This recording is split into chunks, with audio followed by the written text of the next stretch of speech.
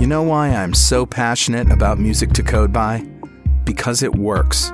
I'm still getting a steady stream of success stories from developers just like you who sail effortlessly through hours of coding. There's only one problem. They can't get enough. Well, not only are we up to track 13, but you can download them all in one shot for a new low price. The collection was $54 just a little while ago. Still only a little more than $4 a track, but now you can get all 13 for only $39. That's only $3 a track. Yeah, that's more like it. 325 minutes of pure bliss. Go get it now at collection.musictocodeby.net.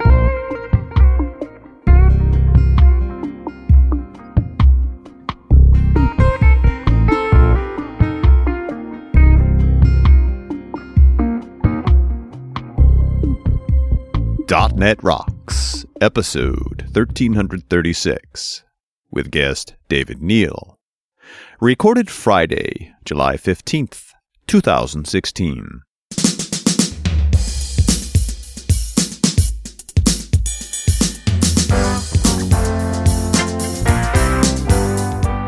Thank you very much, and welcome back to .NET Rocks. This is Carl Franklin. And this is Richard Campbell.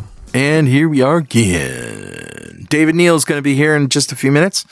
I've had a full day in the studio. We've done two shows today, and this is the third of four. We kind of batch them up, you know, Richard and I. Well, it's necessary, too. We do. I don't like going to a conference, even though we're going to record shows at that conference. We don't already have the shows that week in the can. Because sometimes stuff goes wrong, right?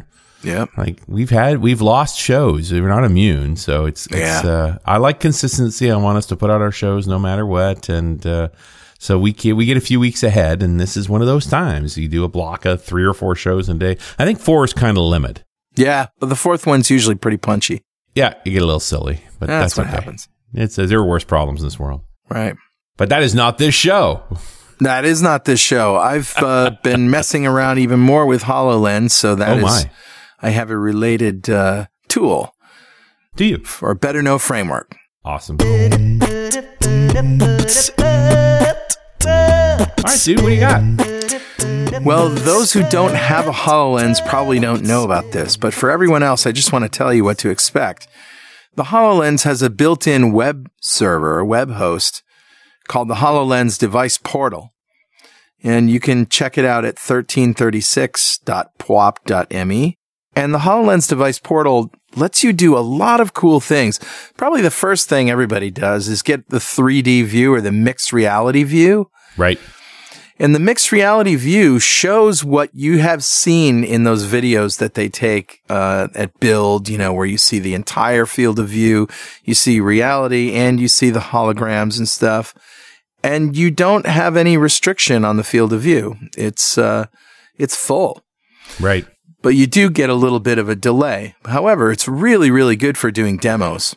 Yeah. Well, because you can't put a HoloLens on everybody because there's just not that many of them. Right. There's just not that many. It also leads me to believe that the sort of field of view restriction might have more to do with physics than it has to do with, you know, the speed of the processor and all that kind of stuff. Because they're clearly rendering, you know, in this mixed reality view video, they're clearly rendering it okay. Yeah. But there's another cool feature, which is the 3D view. And this is it's like a window into seeing how HoloLens is interpreting the surroundings. It does, you know how it does tracking. It looks at everything and maps the space. It does this mesh. And you can show the stabilization plane. You can show the mesh. You can show anchors. And it can completely recreate the surface. It's just a fantastic and fascinating tool to see what's going on inside the HoloLens as you're using it. That's really cool, man. Yeah. I mean, most people don't have a HoloLens because it's just not that many of them, and they are expensive. But it's interesting to see that the tooling's evolving, that we're helping people build more stuff for it. I'm just hoping that there's a new version of the hardware out soon. Like, it seems makes the stuff that we got that they shipped. These were all basically the same as the Build 2015 units. So, you know, we've had a full Moore's Law cycle. It's been 18 months. I would hope there's new hardware. Yeah. Well, they really have to get out all of the ones that they've promised so far before they probably will have that. But anyway, another thing about the mixed reality page is that not only can you view it in real time, but you can capture it. So this is a great way to make videos that have all of the holograms and the photo video camera and the microphone and audio from your apps. And you can even set the quality, of the live preview, and you can record these videos and then share them on, YouTube or wherever you want to share them. And it's really, really, really compelling. That's cool. So that's what I got, man. Know it, learn it, love it. Who's talking to us, Richard? Grabbed a comment off of show 1215, the one we did with Sean McBreen, where we talked about Visual Studio Code, which for the most part, all I've ever heard is good things about Visual Studio Code. Folks have been very happy about it.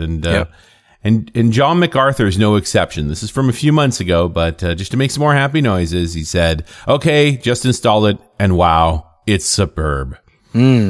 I live in Visual Studio, but I always have a second editor, currently Sublime Text, installed for quick editing, which is exactly what I use Studio for. I don't want to open the project, I just want to open a file. Yeah. It recognizes and color codes C#, JavaScript, HTML, XML, web config files. It handles snippets. It's my new favorite tool. Yeah, awesome. It's been so long since we've had a lightweight editor, which is silly because there's always been lightweight editors. We just haven't been paying attention to what's been out there. Yep. So it's fabulous to see. It's really interesting what it's doing. And of course, we're going to talk more about editors today. So John, thank you so much for your comment. A .NET Rocks mug is on its way to you.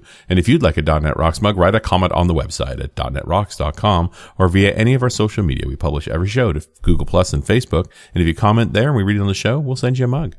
And follow us on Twitter. I'm at Carl Franklin. He's at Rich Campbell. Send us a tweet. We get to see them in 3D. All right, let's introduce David Neal. David is a husband, father of 5 boys, a geek, a musician, a motorcyclist, a speaker, software developer, and Microsoft MVP living in North Georgia. He spent several years building high-performance, scalable social media applications and currently works at LeanKit as a developer advocate. David runs on a high-octane mixture of caffeine and bacon. Nice. My kind of developer. Welcome, David. Thank you. I am very excited to be on this show. We have hung out at various MVP summits and hotels and playing guitar and singing. You've got quite a great voice, and I really enjoyed the time that we spent hanging out. Thank you. I appreciate that. That's certainly some really great memories. Yeah.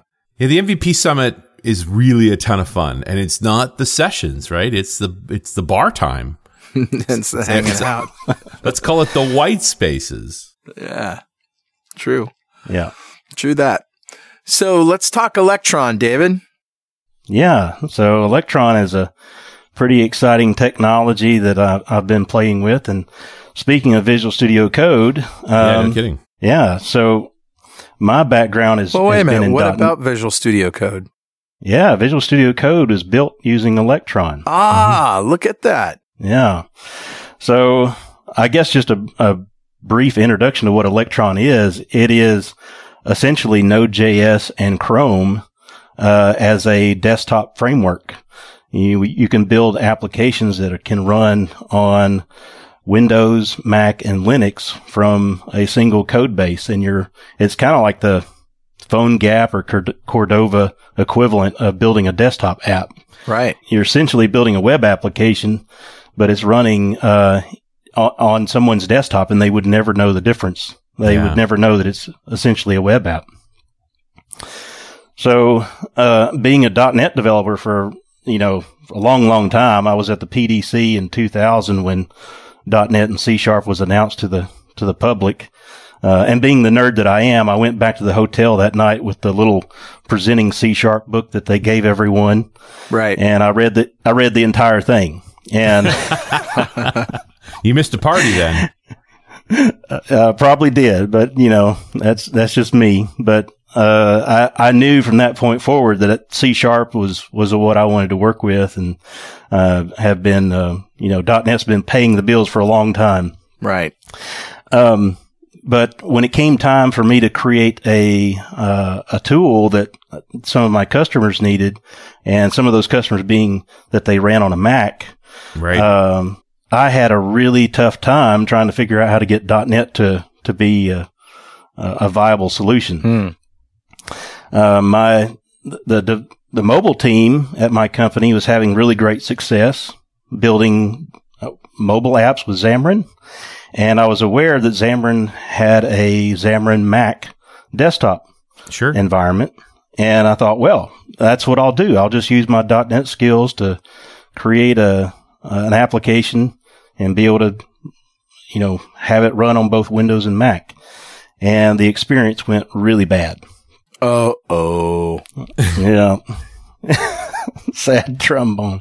So you can, with .NET, you can, portable class libraries and all that stuff, you can have a good core of your application that's portable from one to the other, but then the UI is still a really hard problem to solve. Right. It's still specific to the platform. That's exactly right. And me being essentially a web developer, I've been doing .NET for a long time, but it's always been like ASP.NET. So I live in the HTML and CSS and JavaScript world on the front end, and I don't know how to build front ends for desktop. I don't know WPF or WinForms, and I know even less about building Xcode UI on the Mac. Right.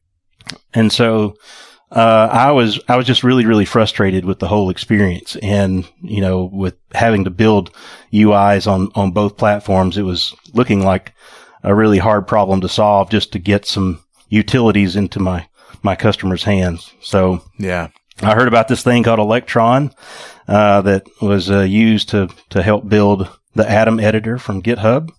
And I knew that there were some other tools that had been built on top of it. The one that really caught my attention was Slack. Yeah. If you've used the desktop Slack client for Windows, then you're using an Electron app. Yep. And so seeing Slack, which blew my mind, is like, man, that's a really nicely done application, and it's essentially a web app. I can do HTML and CSS and JavaScript. So I gave Electron a spin, and I've been loving it ever since. Did you just say I gave Electron a spin? That is so funny. Uh-oh, quantum mechanics jokes. Was that an up spin or a down spin? Oh. So is it, when I think of using, HTML, JavaScript, CSS to build cross-platform apps, I think Cordova. Is that what is under the hood here? No, it's not. It's Node.js, and Chrome is what's driving your applications. But it's kind of a similar, metaphor, though. I mean, you can make some parallels between those two things, but essentially, an Electron app begins its life as a Node.js process, and you can launch different instances of Windows from there, and they're called renderers. And you mean Windows with a small w, not capital W. That's right. Yeah. So the windows of your desktop application. So in Electron vocabulary, they call them renderers, or instances of a browser window. Because normally when you think about Node, you think services. You don't think UI. Right. Yeah, Node is traditionally just a server-side process that's listening for HTTP or whatever communications and responding to those, and serving up, resources and content. Right. Whereas in this case, it's like the host of your application, and it creates the instances of these browsers that look and behave just like a desktop window. And there's also a bunch of native extensions built into Electron that extend both Node and Chrome that give you native capabilities such as menus, file open and save dialogues, printer dialogue, tray notifications, a lot of things that are, you would expect from a desktop app that aren't built into Node and Chrome, but give you a great user experience. Yeah. So that whoever's using your application would never know that they're essentially using a web app. Well, because both Mac and Windows have sys-tray type notifications and pop-ups and things like that. So, but I got to think they're executed completely differently. Yep. So GitHub has done all the hard work of,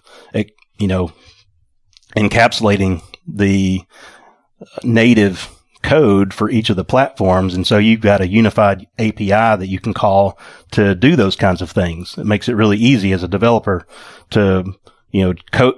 Essentially, you're writing one code base and it behaves appropriately on each platform that the application runs on. And what platforms does it run on? Windows, Mac, and Linux. So it's specifically for desktop.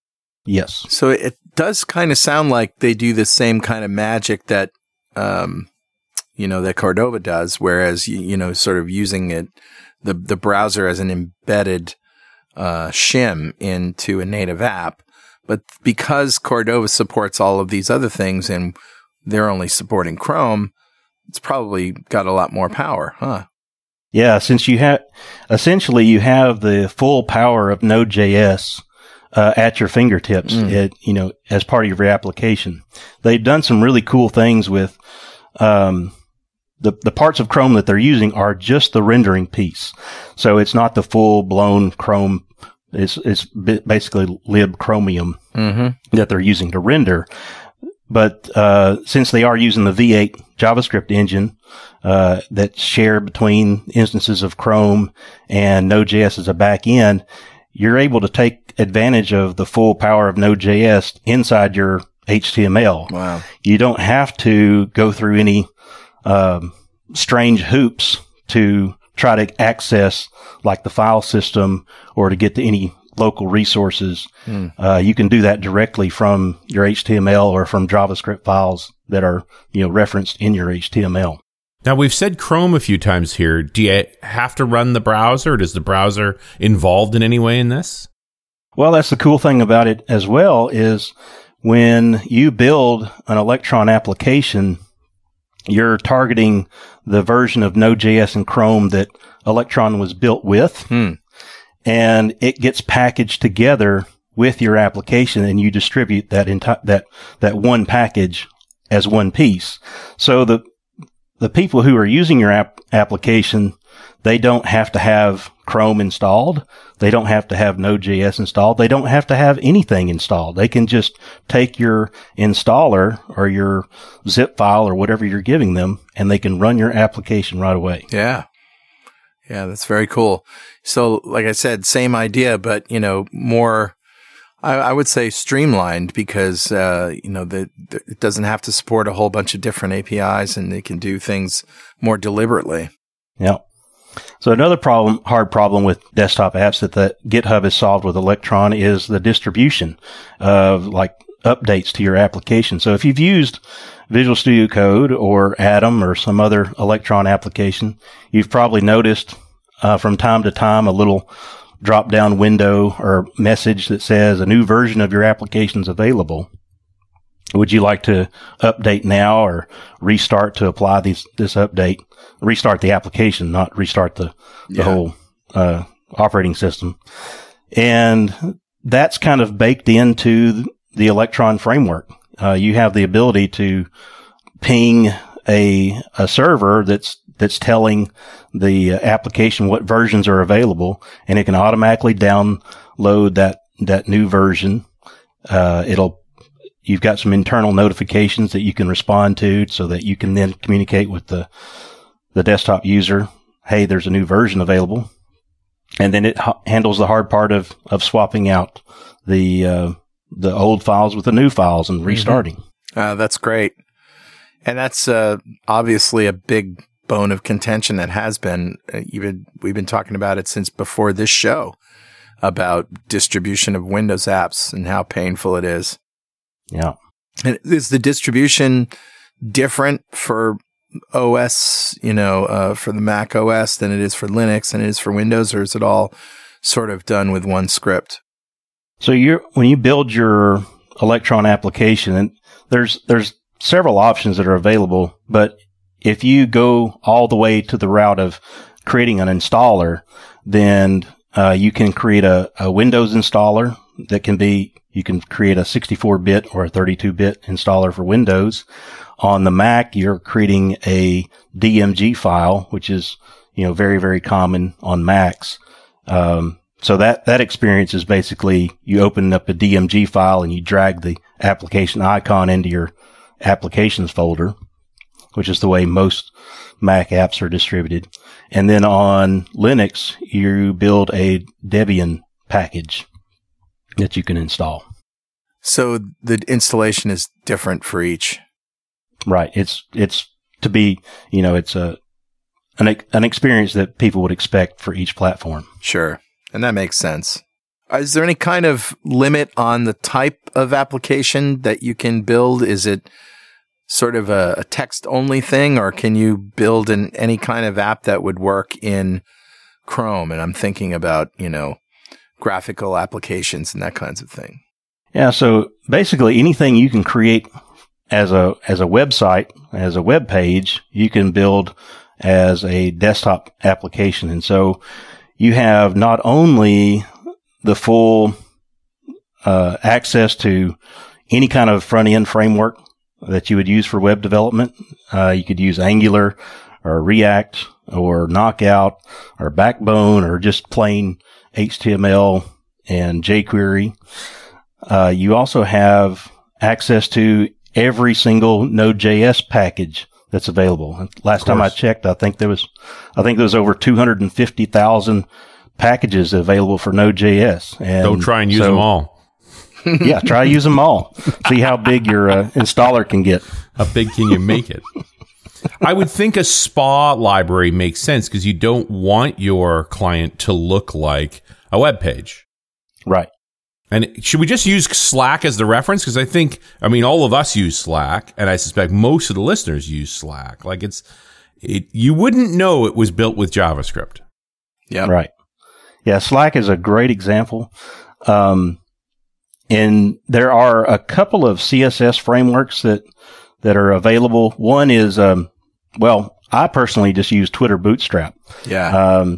And that makes for a great looking, forms and so forth that I might have on my applications. It looks almost a little bit webby, but it just looks like a really clean and crisp UI.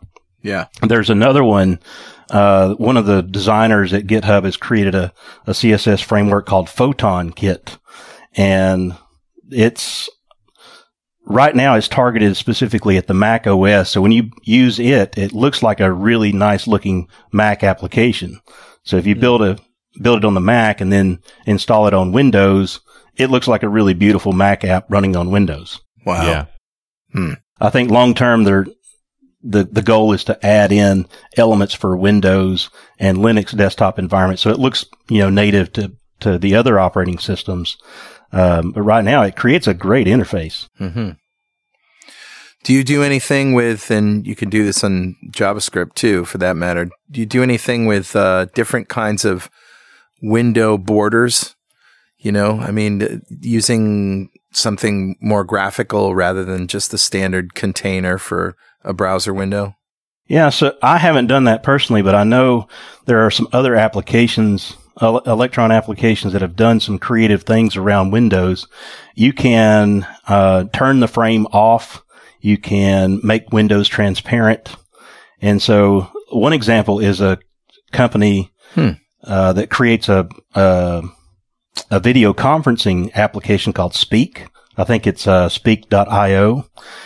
And this is one where you would just never guess this was a web application, essentially under the covers, because they're doing some really creative things around dockable, sidebars, floating windows that have like your contact lists. And when you're on a conference call with someone and you're sharing your screen, the window looks really, clean and borderless.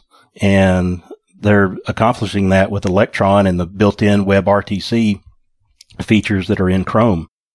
Yeah, as I look at a bunch of apps we know are Electron, there's certain things you start to see that make you think, okay, maybe that's an Electron app. Maybe I can pick up on this. And I think you've hinted at it, Carl, which essentially it tends towards borderless. Because, you have to, every other dev environment I've worked in, which uses controls, those controls tend to have borders. And here you are sort of working in a web world where you have to declare borders. It's sort of, the borders aren't on by default. And so you see a lot less. It's just straight color transitions. There's not a black line around anything. I'm just looking at Speak, having never heard of it. And it's speek.com. And yeah, the UI's got that. It looks, you know what the UI looks like in Speak? Slack. Yeah. It's slackish. Slackish. Maybe there is an aesthetic here that I've just never noticed before. I think I blame you, David. Well, there's another great example is Nihilus N1. Nihilus N1 is a desktop mail client that can handle lots of different email systems, and it borrows some ideas from like Atom and Visual Studio Code in that it has an extension system built in. So you can you can customize your email through custom extensions, do things like GitHub integrations, add a Google Translator to your email. You can change out themes. So you can have a light or a dark theme or change the whole layout of the application. It really allows you to customize your experience, which leads me, to another thing that's awesome about Electron is since it is just CSS and HTML, you can offer that kind of features to whoever's using your application. You can give them the option of changing to a light or dark theme really easily just by swapping CSS. Or if you're targeting different markets, say you want to build an application and you're targeting one vertical market and another, just by swapping out CSS and a few images, you can have a totally differently branded application. That's really awesome. Again, it's one of those things that's sort of a cue to we're in a web app, that the CSS effect. It makes you wonder why we haven't done more stuff like this to build apps this way, but. Yeah, it's very interesting, and it's great styling. The fact that it simply runs well on all the platforms is interesting.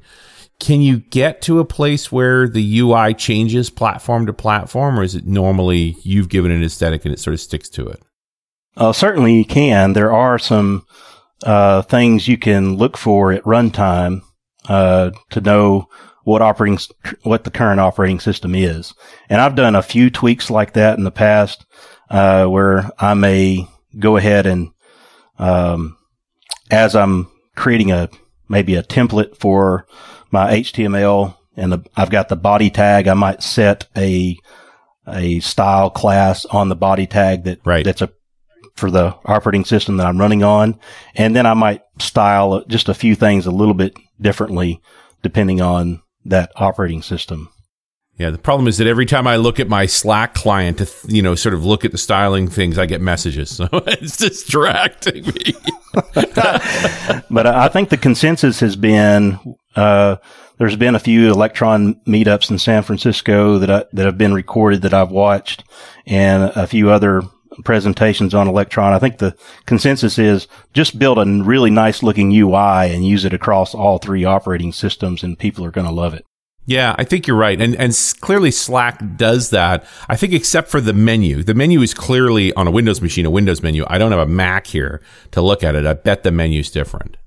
Yes, that is something that you would definitely tailor to each operating system. And that's something that's done outside of the browser UI. That's part of the Bootstrap JavaScript file that is launched when an Electron application launches. You can set up your windows, you can set up load in your configuration. It's all the stuff that goes into the application lifecycle of your app. And one of those things is building the menus, building the system tray notifications, and those things that are specific to the operating system.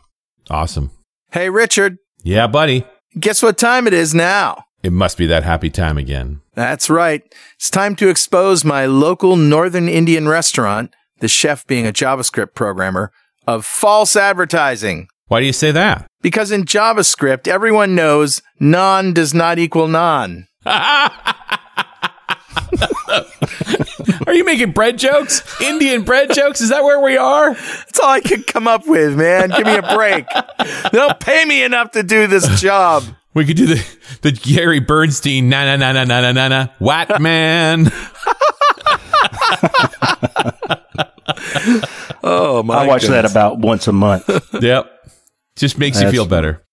It's actually time to give a private party pass at Dev Intersection Vegas 2016 to one. That's right, to one lucky member of the .NET Rocks fan club. Ooh.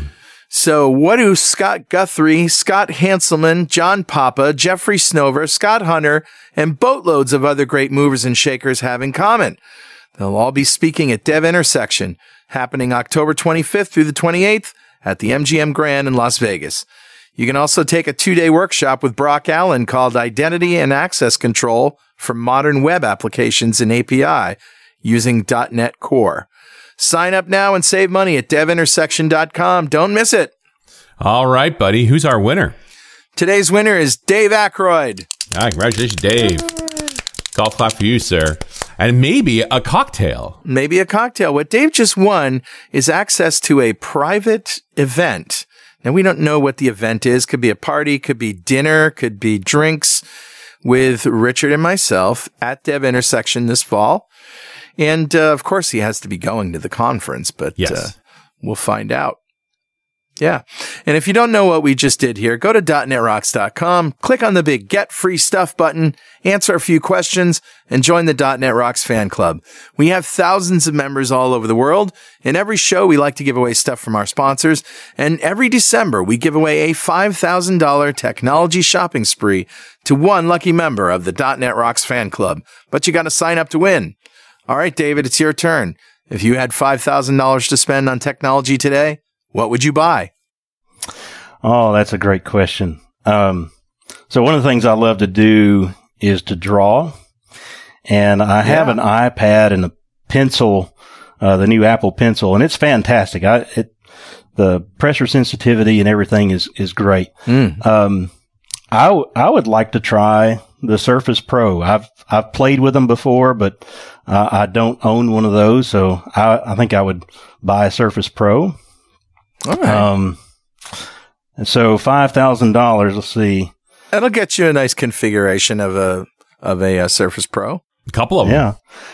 Yeah. But I'm also a headphone junkie. Okay. I buy way too many headphones and earbuds.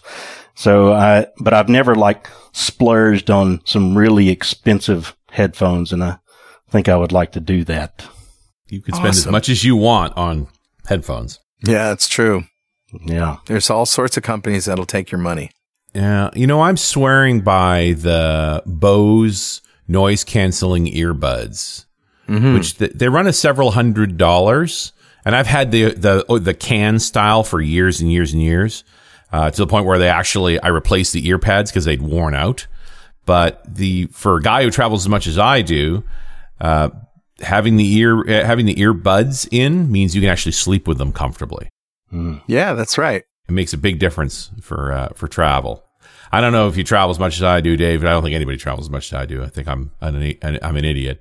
But it's really compelling to be able to stick them in and be comfortable. Yeah. Yeah. No, I don't travel as much as you do, but I do appreciate being able to use in-ears when I do. And I've got a couple of different pairs that I like. And it's makes it much more comfortable to sleep in. Sure. And they naturally block out the sound just by having something blocking your ear. And then on top of that, to have the noise cancellation for the lower frequencies is really nice. I realize now it's reflex for me because they're so comfortable and the pack's so small, like it's in my pocket rather than in my bag. That as soon as I get on any flight, even just an hour or so, I pop those earbuds in, I turn the thing on, and I'm just in a better world than everyone else is on an airplane. David, you'll appreciate this. I have a 10-piece band, right? So it's that's a challenge in and of itself. But we have a self-contained mixer that I run with an iPad on stage. And by self-contained, I mean it's not a typical mixing board like you see most bands have, a sound guy, right? It's a box that goes in a rack mount. It's got 32 inputs and it's got 16 outputs. And those outputs go to headphone amplifiers that are also in the same rack. And then we plug our headphone cables, our long 20-foot headphone cables, into that, and everybody wears in-ear monitors. And so we don't have to have monitor speakers on the floor feeding back and, places that are small. They're very hard to control. And not only that, but everybody gets to control their mix with their iPhone or iPad. It's amazing stuff. That sounds awesome. Yeah, the board is called a PreSonus RM32 AI. And they also have smaller versions of it. But it's really amazing. Gadget land. Many Gadget good land. gadgets. Yes. Such good gadgets. So what kinds of apps are you building with Electron? So I've been developing some applications for LeanKit customers. Okay. Some of these are custom integrations and utilities such as custom reports.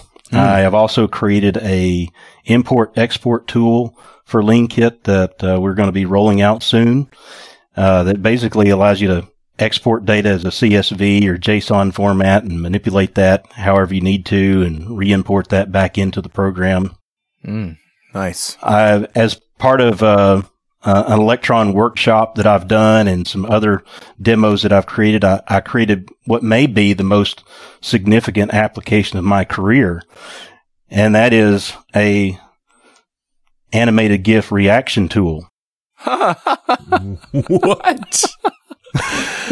Well, I don't know what your development workflow is like, but at our company, it's really, really important to be able to choose the perfect animated GIF that expresses how you feel about your coworker's pull request, or to respond to someone on Slack. Yep. And when you've probably used Giphy on Slack, and it's horrendously bad. It's almost comical how bad it is. It's so bad it's awesome, but yet it's not awesome. Yeah. It's the ironic GIF. That's what it is. That's right. Yeah. So I created this application called Reactor because I'm using Reaction GIFs API and React as the UI for it. And it allows you to search the API and find the perfect animated GIF that you want. You can look at preview any of them just by mousing over the picture, and then you can click to copy it to your clipboard and then paste it somewhere in your wherever you need to use it. Nice. Yeah, cool. And you always need to use it. Yeah. Is there anything on your wish list for Electron? Features or anything you wish they did just a little differently? Any complaints? I guess the only complaint I would have so far is that it is a new technology, and so there's some tooling and things that are still a little difficult to work with. They've made some improvements to some debugging. They've added a Devtron plugin for the Chrome developer tools. Mm-hmm. So when you're running your application, you can bring up the Chrome Dev Tools and inspect your application. It turns out that Visual Studio Code is probably the best editor to use for building Electron apps, just because Visual Studio, no kidding, because Visual Studio Code has really nailed it on JavaScript debugging. That's really interesting. I still use Sublime Text for a lot of things. It's still my favorite tool because of the plugins that are available for it. But Visual Studio Code is very, very impressive. And I turn to it a lot of times to do my JavaScript debugging and end up staying in it for a long time. Wow. Awesome. Is there any mechanism to make like responsive apps? Could I make something that would work on a phone from here? Well, phones are a different animal, so you got different architecture. And right now, the barrier for being able to go from desktop to some other platform is Node.js itself. Right. Right now with the V8 engine, you just can't compile for other types of platforms. Right. That was primarily the reason why Microsoft created a swap for the Chakra engine in Node.js, is so that they could run Node.js on ARM devices. Interesting.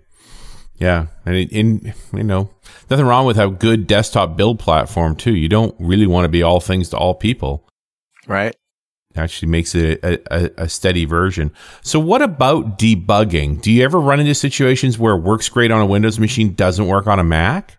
It's really consistent. So Node.js and Chrome themselves and V8 is a really stable, it's been around for a while. And so you're going to find much of the same behaviors on any operating system. So they've done a really good job there. I've not personally run into any issues that are OS specific, right?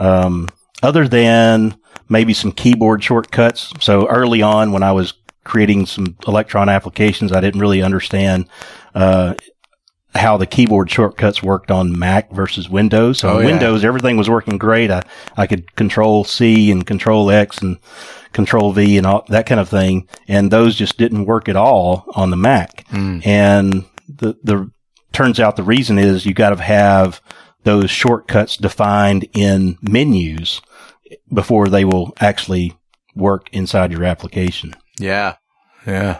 Okay, that makes sense. I've got all sorts of problems running Windows on my Mac. For one thing, I found that the function key is inverted, like it's always down. So if I want to press F5, I have to press function F5. I don't think you're trying hard enough. Yeah, probably not. Might have been that bottle of wine I spilled on it the other night. No.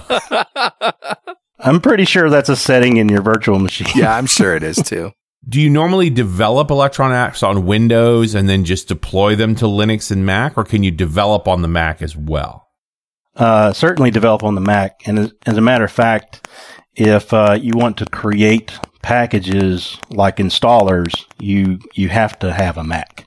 Right. You can take an Electron application, just like the HTML and CSS, JavaScript, and whatever resources, assets that you have, and take that with the compiled binaries that are available, and give that to someone, and they can run it. Nice. And that's all you need to do.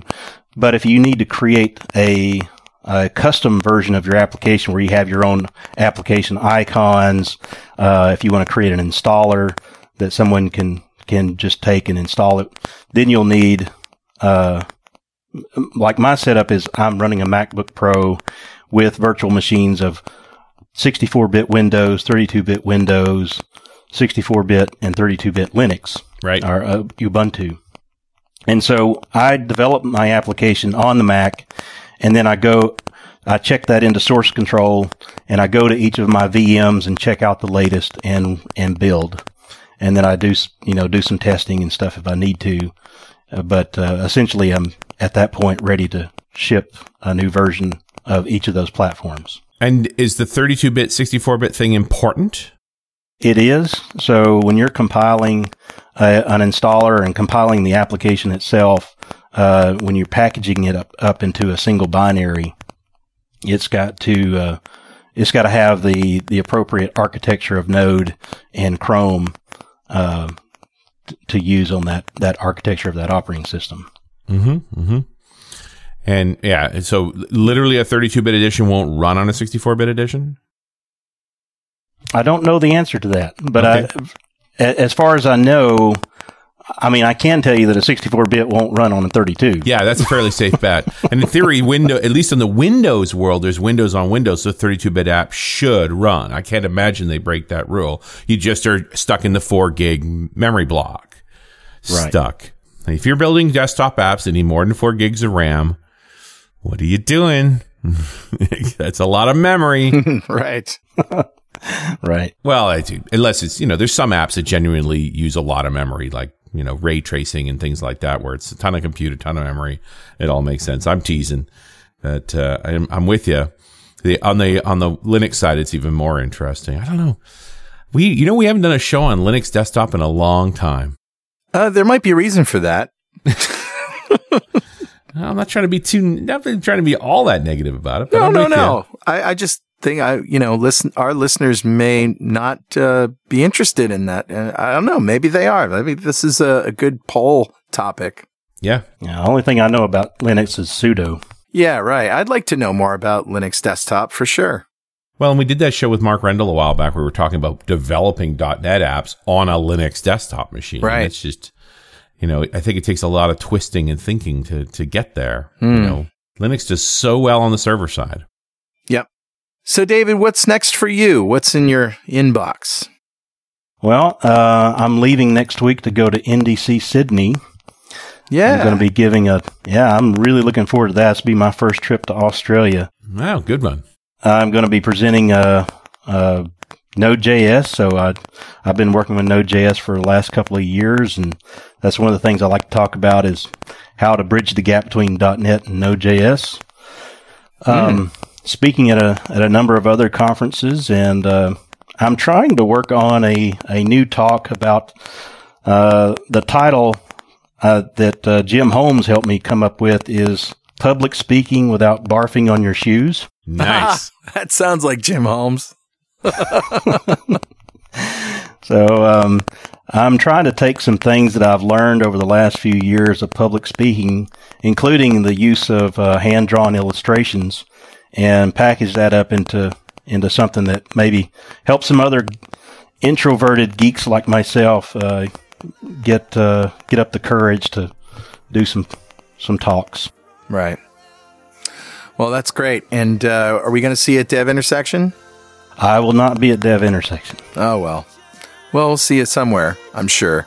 Definitely the MVP Summit. I'm sure about that. Yep. All right. Well, David, thanks so much. It's been great talking to you, and I'm excited about this. It's cool stuff. Yeah. Yeah. Well, thanks for having me on the show. I really appreciate it. You bet. And we'll talk to you next time on .NET Rocks.